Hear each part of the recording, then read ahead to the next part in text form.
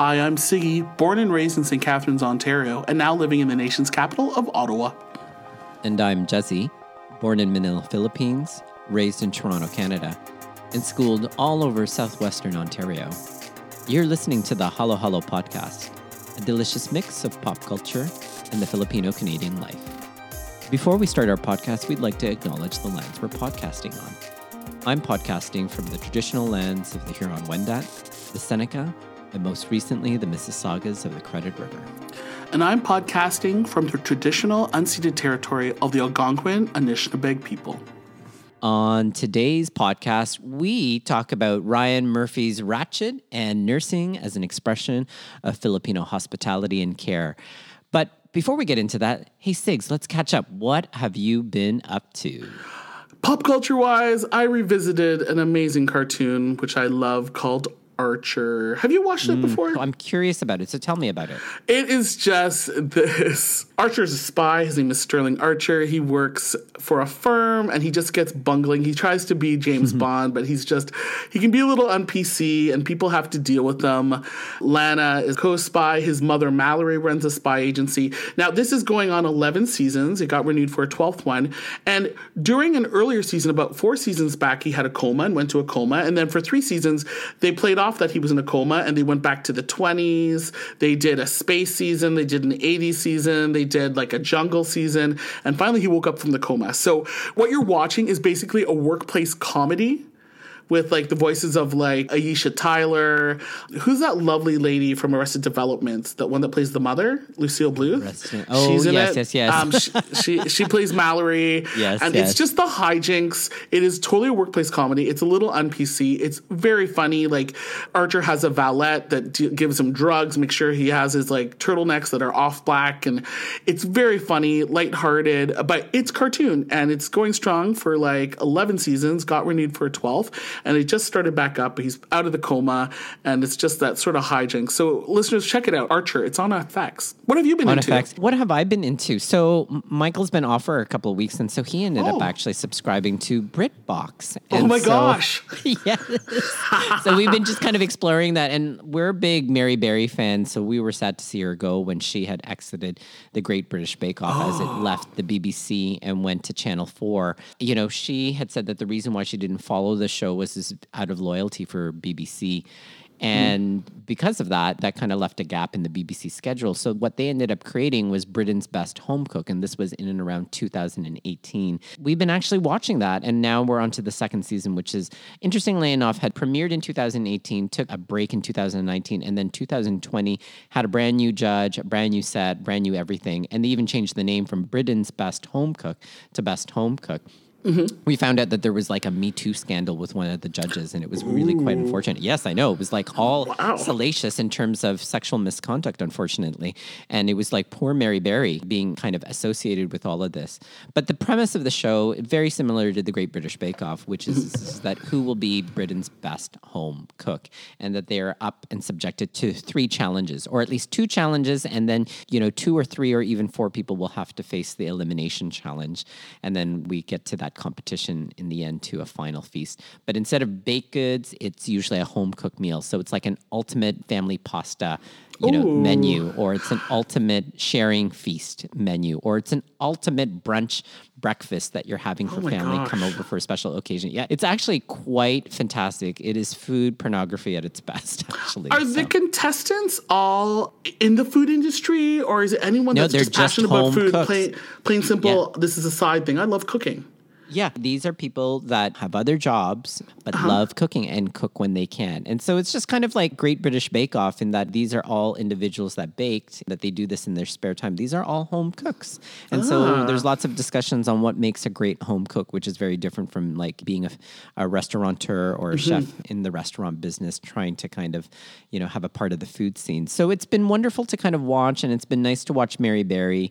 And it's been nice to just kind of like unwind from a long day and then just kind of watch all of this, where the biggest challenge is, will my pasta turn out okay at the end of the day? After watching the show, whatever, is BritBox a great subscription? So Michael also has on a trial run Acorn TV. And between the two, they both show British shows, but BritBox TV tends to have most of the BBC fare and some other stuff. But I'd have to kind of defer more to Michael on that. But from what I can tell, he's tending to like BritBox. And so after its trial run, he's seriously considering actually subscribing to it. Ooh, I can't wait to hear more if he does. I bet you'll get to watch more shows. Yeah, and you know, it's like, it's all these different platforms, and it's so kind of funny, you know, like people have been kind of cutting their cable, and the reality is that they're probably going to sign up for 10 or 11 different networks, you know, just like Netflix, which is kind of like the subject of today's show, and really kind of Ryan Murphy's latest like entry into his however 50 million show deal with Netflix. Like, how many shows does he have like committed to Netflix? Do you know? You know what? I don't know, but folks, again, I'm loving all these callbacks. If you listen to our opening season episode in season 2, we do an ode to Ryan Murphy and talk about his oeuvre of works. Like, I feel like they're just coming. Like, they just dropped a trailer for a musical he adapted from Broadway, Prom, which is coming out later this month. Right. Like, it's craziness. And then he put out Boys in the Band just recently. That's right. That's he executive produced that and then just kind of redid that. But the subject of today is really more specifically on Ratched. I know that kind of had both piqued our interest. And we actually have a listener out there that, ironically enough, had said, I hope you guys talk about Ratched. Oh. So this is a shout out to June. June, this is somewhat dedicated to you in terms of us talking about this. In any event, yes. So for those of you that don't know Ratched is a character from One Flew Over the Cuckoo's Nest, and quite famously, Jack Nicholson had starred in that particular make, but it's also based on a book, and Ryan Murphy decides to go back and kind of fill out the origin story. Interesting. Like, I have to just say, my impressions is that it was stylish. What we know about Ryan Murphy is that he has a fascination with macabre.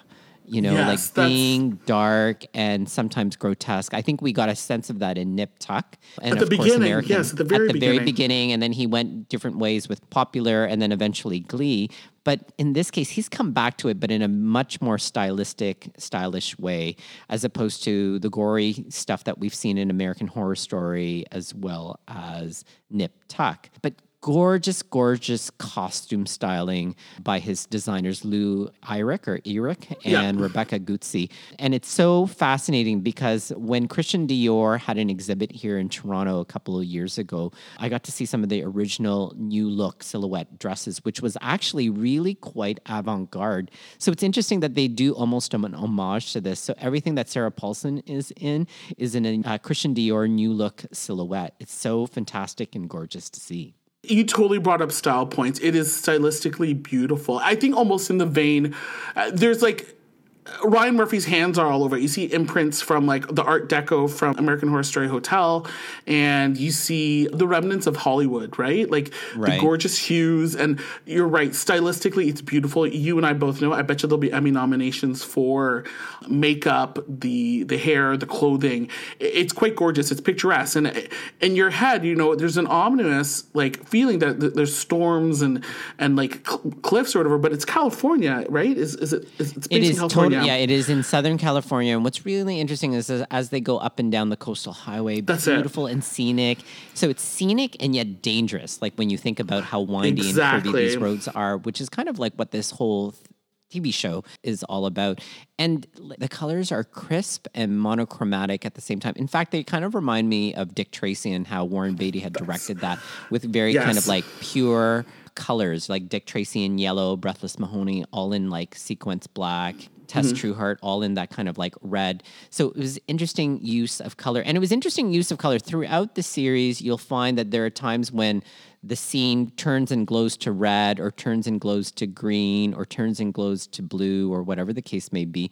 And I'd read up on that and that was all very purposeful, like either trying to indicate anger or sadness or jealousy or some emotion, some really deep emotion. So fascinating. Like, I think when Ryan Murphy puts his mind to styling, things are, as you had described it, picturesque. You could literally pause every scene and it's a beautiful It's a photograph. Picture. That's exactly it. I just like to go back when you have like the twisty and winding roads. I think, again, another metaphor of everyone trying to I guess, travel a straight line, right? And everyone's paths are sort of obstructed, whether it be the character of Dr. Hanover fleeing from danger in his car, or Nurse Ratched returning to her hotel, which is like almost like a cliffside, and it's just that twisty, windy road going in there. That's such a good observation, because it really sets the tone.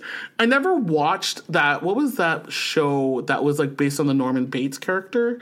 Oh, Psycho. Yes. Yeah, it was that one with Freddie Highmore and Vera Farmiga. Like, I thought in that same, like that's sort of like capturing that. Like, and we know it's Ryan Murphy because literally in the first few minutes of the pilot episode, like the cast is booming, and he's holding back the rest of the like all-star cast, right? You have obviously the staple, which is Sarah Paulson, and then John Briones, Filipino, and Finn Wittrock, Charlie Carver, that are the Ryan Murphy players, and then you have like Corey Stoll, Vincent D'Onofrio, Cynthia Nixon, Judy Davis, and Kuya, the priest in the first part that was hiding under the bed. Do we not love him? Hunter Parrish from Spring Awakening. Yes. Remember? It was so great to see all these people, right? Exactly. Like it was so fun to see Sharon Stone, you know, in all of that too, right? And then with the monkey, and it was so fantastic to see John Briones in all of that, which I have to just say, kind of segue a little bit here, that John Briones plays this doctor, this psychiatrist named Dr. Hanover. They really acknowledge how he's Filipino and having a Filipino background. It was just kind of interesting. It was like, oh, well, that's a really interesting nod. And so I'm glad that they were able to just kind of acknowledge that and just kind of fold it into the script without necessarily kind of trying to explain it away or whatever the case may be. But yeah, it was great to see all those Ryan Murphy players, as you kind of described it. And it was nice to see Cynthia Nixon. It was nice to see Cynthia Nixon in there. I haven't seen her in forever since Sex and the City and anything else that she's now. Yes. The role that she plays or whatever as a secretary or like the representative from Vincent D'Onofrio's character is just really good. But she's always, I mean, in real life, we know that, remember, she ran for office in New York City, and it's such a strong character. It's almost like he wrote that role for her. Like, I expect nothing less from Cynthia Nixon and playing that role. But it was chock full. Like, he got good Netflix money to cast all those people, which is a good thing. He really did. He did. Right? I do like the fact that, and now I'm only 3 episodes in, and I'm going to ask for your advice in a few as we discuss. Like, how did they work in his Filipino background? They did it in Hollywood with Darren Chris's character. Was it just a factor of like, oh, he's Filipino, and that's just part of it, not the whole character of him? Is that how they? Well, there were certain nods to his character being Filipino, and then I was thinking to myself, okay, Hanover, like maybe perhaps he's Filipino German, and that maybe it's his father that's German. But it is interesting. There is a, if you will, flashback series that kind of explains all of that. Okay. That he actually, Dr. Hanover is his identity for sure, but you will soon discover the flashback of how he became Dr. Hanover. So that's kind of interesting, right? I haven't watched Hollywood. I remember you had watched Hollywood and did that taste test and had just said, well, maybe it's not for us and stuff like that. And I thought, I'll just hold off on a really snowy day to watch that particular series. But yeah, they do acknowledge it, and then they get to it later. So you got to have to kind of hold on. Stick with it, right? Stick with it. Yeah. I know that some of the other observations that I've had about Nurse Ratched and Ryan Murphy's Nurse Ratched is that he still continues to kind of do this whole compare and contrast or bring things together in a contrast. So I don't know if you've already seen it in the first 3 episodes, but he seems to carry on with his fascination in pairing like the grotesque with the kind, or the beautiful and the wicked. I think you've probably been introduced to Huck. That's it. And those are great descriptions when you're introduced to the I guess, an orderly Huck that works there, and seeing the acts that are done to the patients at this facility and saying that this is wrong. And you see Ratched like debate, like, yes, this is, but the grotesque. And the example I think of is the patient who is a lesbian, and then they put her in the. And just correct me. What's the type of treatment where the person was put in a really hot heat bath? They increased the heat, then they shocked her and put her in a cold bath afterwards. Yeah, I mean, I don't know that it was that there was any name for that treatment, but certainly I think that they were doing some type of shock or aversion treatment of some sort like aversion by treatment, doing that. And Go ahead. Go ahead. No, go ahead. You really saw it, Nurse Ratched and Huck's character, like, what are we doing to her? What Nurse Bucket, Judy Davis, was like, we're doing this and I don't want to hear anything from you. And both of them are like, you're going to boil her. What's happening here? And they're seeing this happen. And then they tend to her after she's put in the cold bath and they lay the patient down and they're trying to like comfort her. And they're just saying, this is what we're trying to do to people. This is going to help them in quotation marks. Right. You see that burning really, people isn't going to actually do that. Yeah, like burning people isn't actually going to be helping people. And it's interesting that it's Huck, the person who looks grotesque because he was burned in the war. That's right. And of course, listeners, we're not giving away too that much here. But what is fascinating about that one particular scene in terms of that aversion therapy is that it is the person who has been disfigured that actually says stop.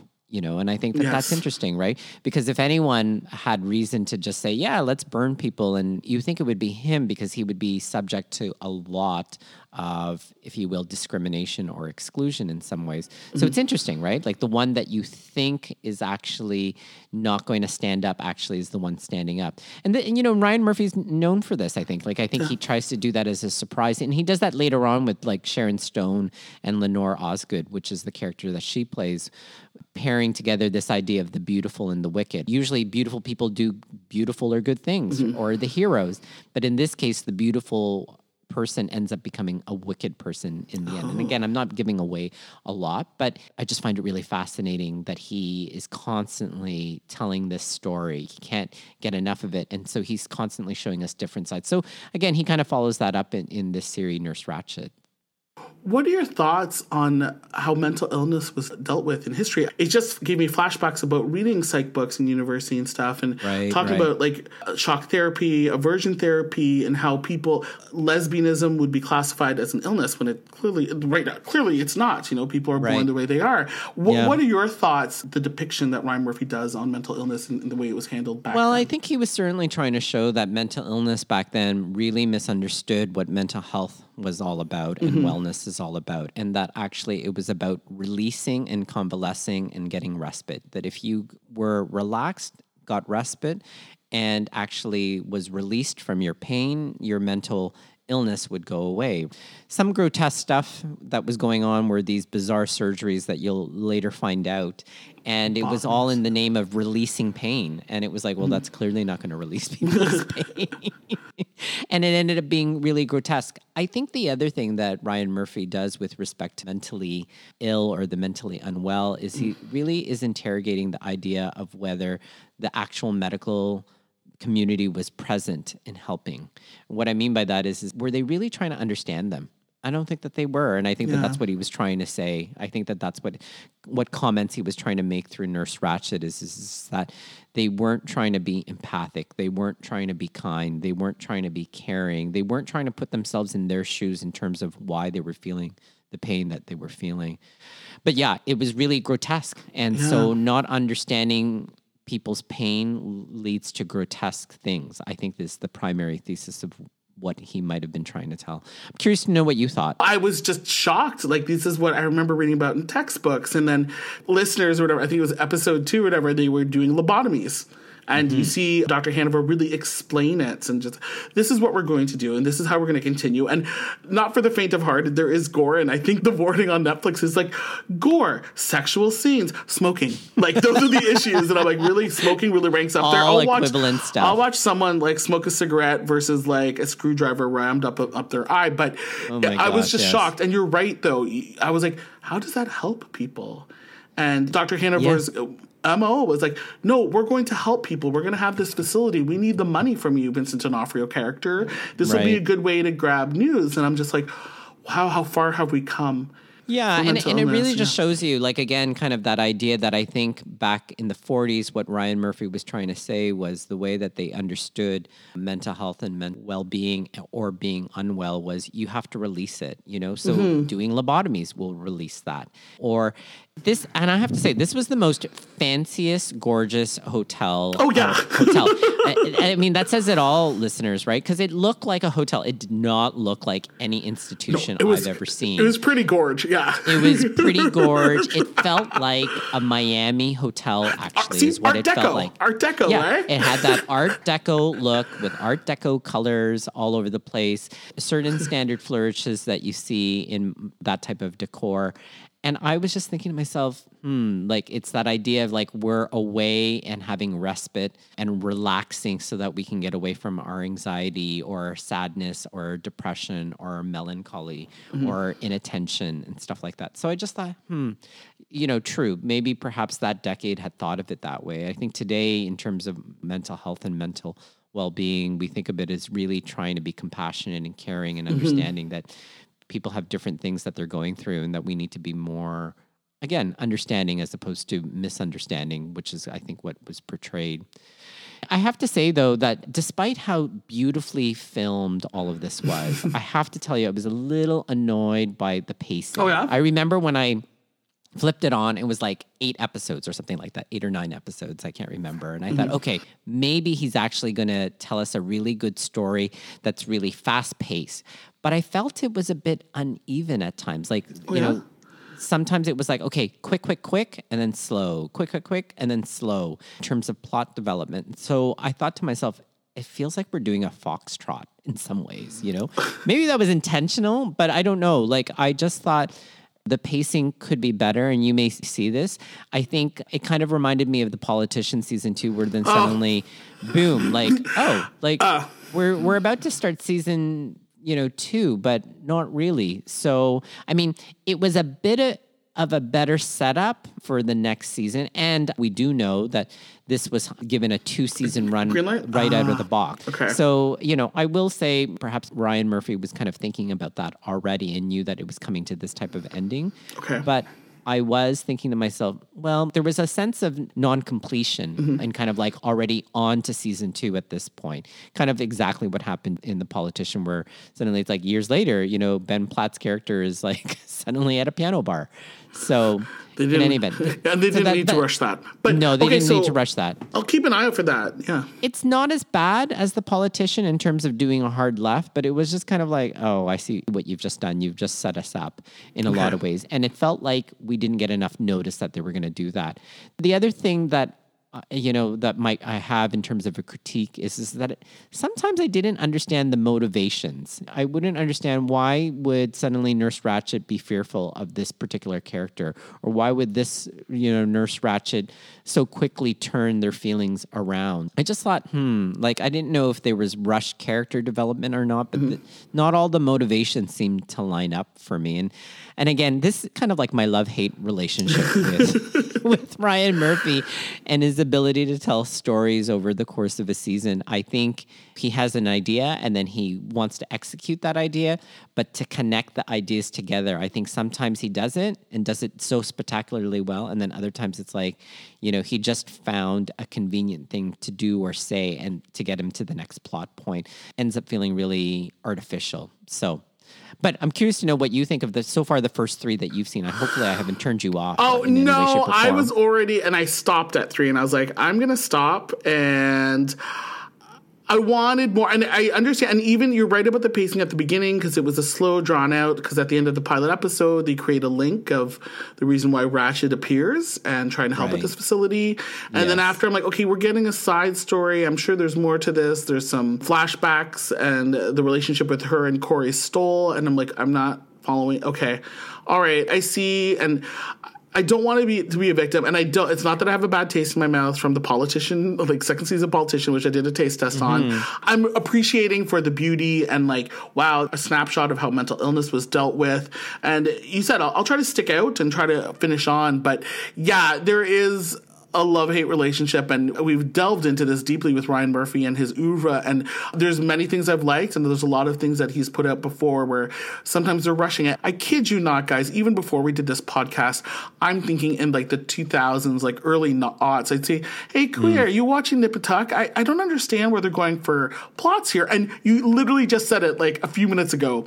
Well, when Ryan Murphy has a plot and he's trying to do things and make things tie together, we've had this conversation so many times in our career. And that's like 14 years ago, where you're like, well, see, he's trying to do this and he's trying to serve the people, but from production value and what viewers want, like, this isn't anything new. We do love him. We are big fans of Ryan Murphy, don't get me wrong, but it's just some sort of pattern that we have seen. And it makes me laugh because I'm like, oh, Queer, this is like a normal conversation we've had. I know, this is totally a normal conversation. I think we go up a spiral staircase when we talk about Ryan Murphy, and again, love-hate relationship with him. But sometimes he gets into device storytelling, meaning that he will just take something device-driven to kind of move the story forward, and it ends up feeling artificial. And then if there's really a huge plot hole, he'll do some type of backstory to kind of explain it all and say, oh, of course. Or drop it. Or drop it totally. Drop it altogether. Yeah. Oh, my goodness. Can you tell a story from beginning to end and think things through?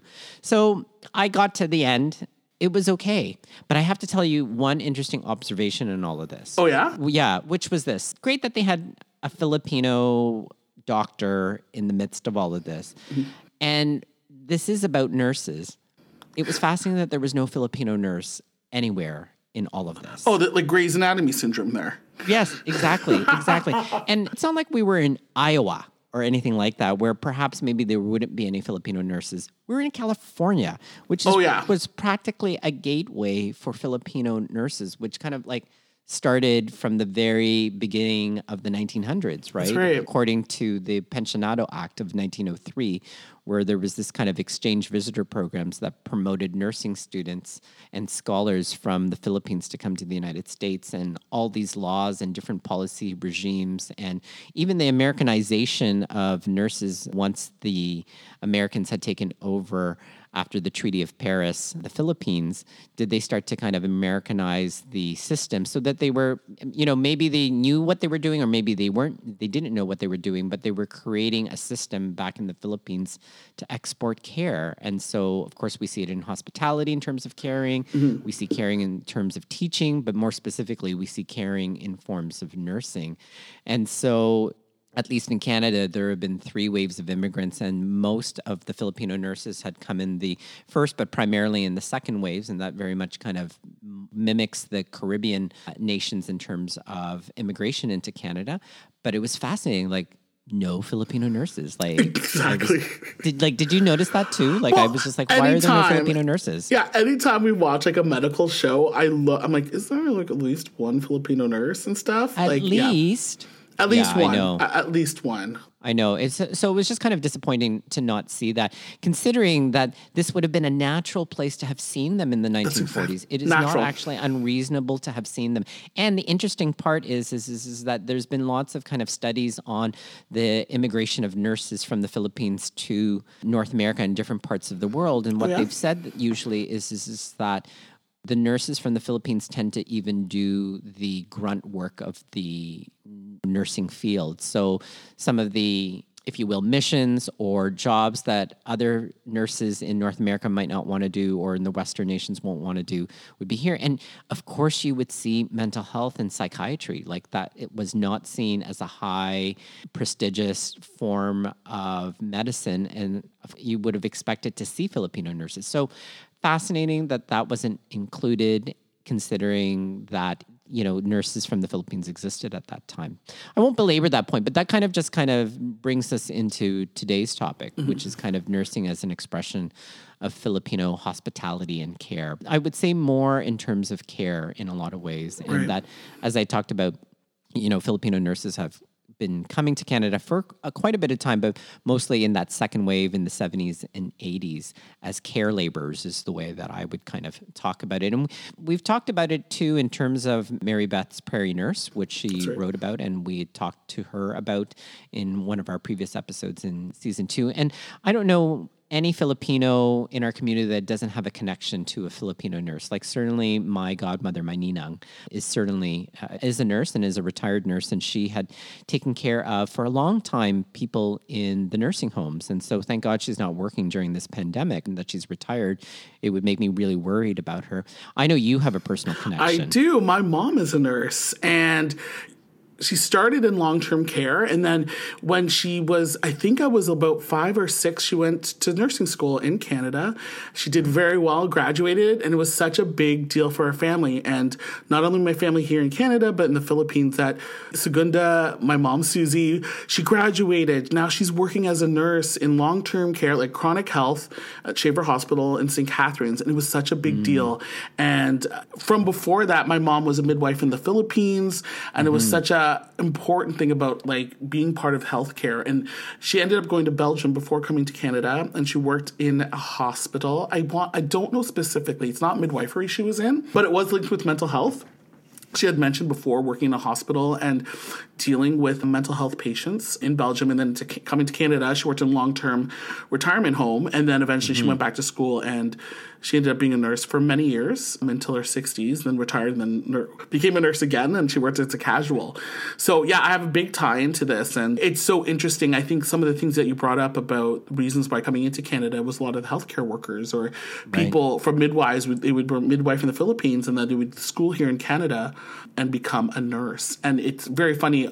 As we talk about the immigration stories of many people and their job journeys, I remember my mom becoming a nurse, and then in that second wave of people coming in, I think this was like the 80s and like late 80s and the 90s, a lot of people that started immigrating who had become live-in care workers or nannies that wanted to go back to school, my mom would help them. And, I have some textbooks, or if you need a study group, you have questions, you're studying for your exams, please let me know. If there are volunteer opportunities, let me find out if I know any contacts for the hospitals. It was really the community helping each other out. And not only my mom, my Auntie Babes is a nurse also. My Auntie Josie, you've met too. She works in a hospital also, and she works in St. Catharines also, and she works in like operation room prep, and there is a definite community, and there are many Filipinos, and it's so intriguing and interesting. So when we do see it depicted in like media or whatever, it's representative. There are many Filipino care workers, and it's just a lot of the things why people come. We discussed this before, and I don't mean to veer off so many. I met a colleague who's Filipino, and he was from Winnipeg.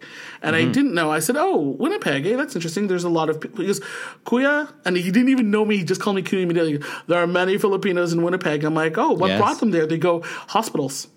People were working in the hospitals, and I was like, it really opened my eyes. And this was like 2005, 4. And I remember him telling me, I think his name was Alex. He's like, there are these things here, and there's a big Filipino community, and it was big. And after going through our podcast, you had mentioned, where are the people immigrating to? And nursing, the healthcare profession, was one of the reasons why people came to Canada. Filipinos immigrated to Canada. I just find it so intriguing. Right. Like a quick history of kind of, at least in Canada, 3 major waves, and now there's like a new wave. But the first wave was really white and blue collar workers that had first come into Canada. And they were usually in the 1960s or sorts, if not a little bit earlier. But then in the 70s and 80s, did the sending regime from the Philippines change, and it allowed, if you will, nurses from the Philippines to come to Canada. And it was cheap at the time, at least according to my parents, and I think as I see you kind of nodding your head, you probably have heard similar stories about that. And then, of course, that turned to domestic workers afterwards once they started to put caps on the number of Filipinos coming in. But Filipinos, being the creative people we are, found and resourceful, had decided, okay, well, we'll come over as domestic workers and then later take advantage of that program and gain citizenship. And then, of course, those programs have kind of changed along the way, affecting immigration from the Philippines. But yeah, like number of Filipinos have come here as nurses and through the healthcare profession. But I think to myself, what does that say about the Philippines and our culture? And that's kind of like the question that I kind of pose to you as well as to our listeners. And to me, it kind of says that we prize caring labor, and in some ways we participate in the global care economy, especially as nurses. Oh, yeah. And that's kind of what I think about. I think lately I've been kind of reading up on how the world is divided up in the global north and the global south. Global north being industrialized, westernized nations, and the global south, the Philippines and other countries developing what we would consider developing or second world nations, or even third world nations for that matter, we would call the global south because they are below a particular parallel. or latitude in the world. And Philippines made it a policy to do a lot of human capital export, and among them being care in a lot of ways. So if it's not domestic work, at least in the past, it's been through nursing. And I think that that's interesting. Like, we are centered on that. What do you think about that? Like, no, I totally agree with that. My mom was always, I am proud to be a nurse. And she said, like, that profession is about caring and helping people feel better, sound body and mind. And she really was stressed. And there was such respect from my family in the Philippines and like my grandfather, my lolo, just like, oh, you're a nurse in America. My mom would be like, North America, Canada. But yeah, and it was just revered and very accomplished. My mom has, oh my God, Kuya, if we were in Niagara, my mom has this picture, a grad picture of her, like in a total like major 80s flip haircut. And she's wearing the little hat. Like her grad. You're going to have to send that to me. I'd love to see it. It's super cute. My mom's like, I cannot stand my hair, but I'm like, you look super cute with the little hat. And there's such pride. And for us, it was such a big thing for her graduation and her doing so well. It was like us really being embraced by the Canada. My parents like, oh my gosh, coming here, it works. We decided to immigrate. We can have a better life for our family. Yeah, and totally. For many years, and it's really respected. And even like, I remember watching a Filipino movie with Dolphy, and his daughter in the movie was like, no, you're going to go to Canada and you're going to be a nurse. That's a great goal. And they kept on saying it. And my mom would smile and like, she sort of tickled me. She's like, see? Even Dolphy's kids think it's important to become a nurse and healthcare worker. You're right. It's care. And there is an angle on hospitality. And I think you had mentioned before that like it leads to a bit of like, how do you like articulate this, Kuya? Like a positive stereotype about it is very much a positive bias about Filipino nurses. There's this, because we've prized it, and there's so many of Filipino nurses in the healthcare systems across North America, if not across the world, and because quote unquote we're diligent and hardworking and all of this stuff, and that as your mom says, that she's proud of doing it and she's proud of doing her work, or certain positive biases about Filipino nurses have occurred over the last number of decades. And I remember Joe Coy kind of joking about that, where he says in the middle of a comedy routine, like, oh, it's so great that you're all here. I feel sorry for anybody that has to go to the hospital because all the Filipino nurses are present. Which I think is like a funny joke, right? And absolutely. And I've heard people say, oh yeah, like I prefer to get my blood work done by the Filipino nurse. The other person just jabs me and stuff like that. It's like, and it's sometimes you think to yourself, oh, that's great. But what I know is that if there is a positive bias in the system, then there must be a negative bias somewhere too. So that's also kind of worrisome, like it's kind of like another version of the model minority myth. Yes.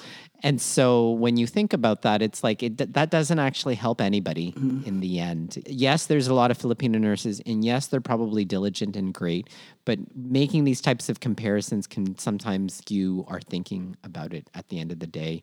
And I would also say, too, that it probably skews people in terms of what it means to be Filipino. Because I wonder for the average North American, let's say, how often do they run into a Filipino, and how often is it more a Filipino nurse or a woman than, let's say, Filipino men for that matter, right? So I do kind of wonder kind of what kind of these positive biases do, that I don't actually think that they help us in the end. They may actually hinder us at some point.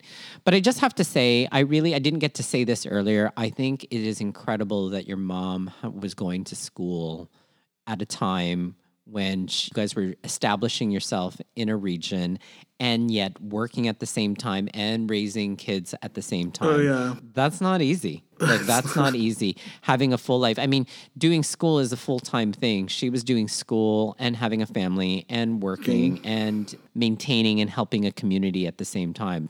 That's incredible. And Tita Suze, you're amazing, being able to do that. Love you, Mom. That's great. You had mentioned earlier or whatever, and I think maybe this is an opportunity for us.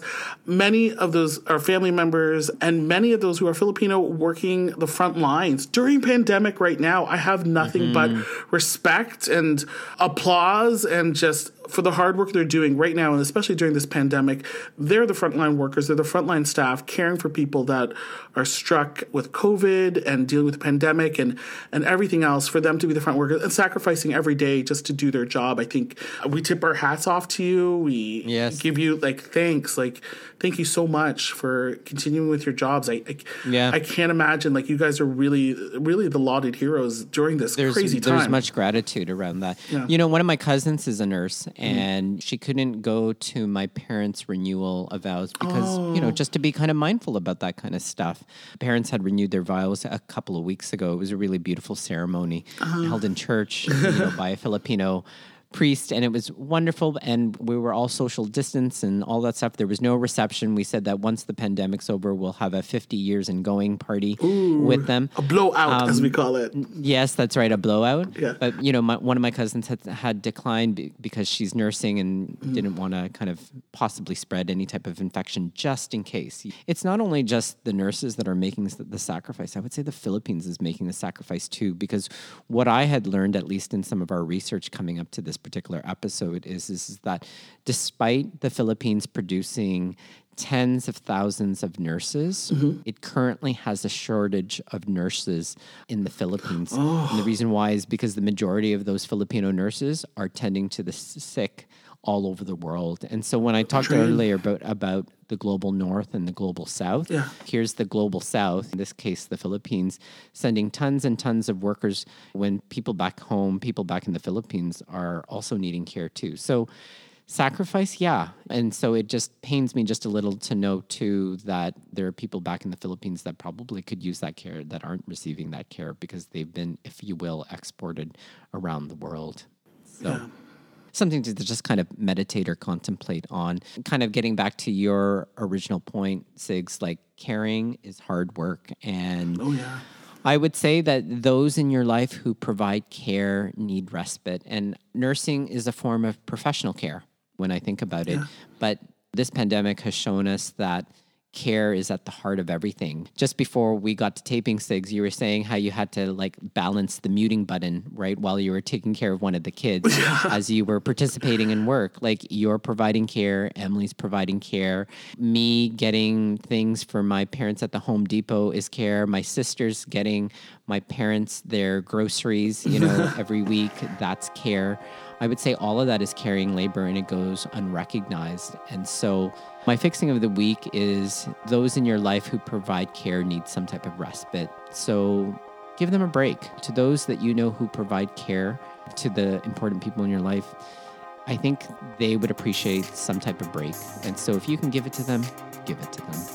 That's the fixing of the week. I don't think that there's much more to say except to take us out, Sigs. Hey guys, I hope you like this episode. If you watched Ratched, share with us and tell us what you know. And hey, if you want to give a shout out to anyone, a loved one, whether it's nursing or whatever in the healthcare industry, like we just propped up for, let us know. Email at us hollowhollowpopculture@gmail.com. We're on all podcast platforms. Download, subscribe, rate us, leave a review. We greatly appreciate it. You can find us on social media at Twitter. Our handle is at hollowhollowpop. And we're on Instagram at hollowhollowpopculture. Finally, we receive editorial feedback from Mary Beth Badian. Our musical theme is by Chelch Ringen. We'll see all of you guys again soon. See you guys.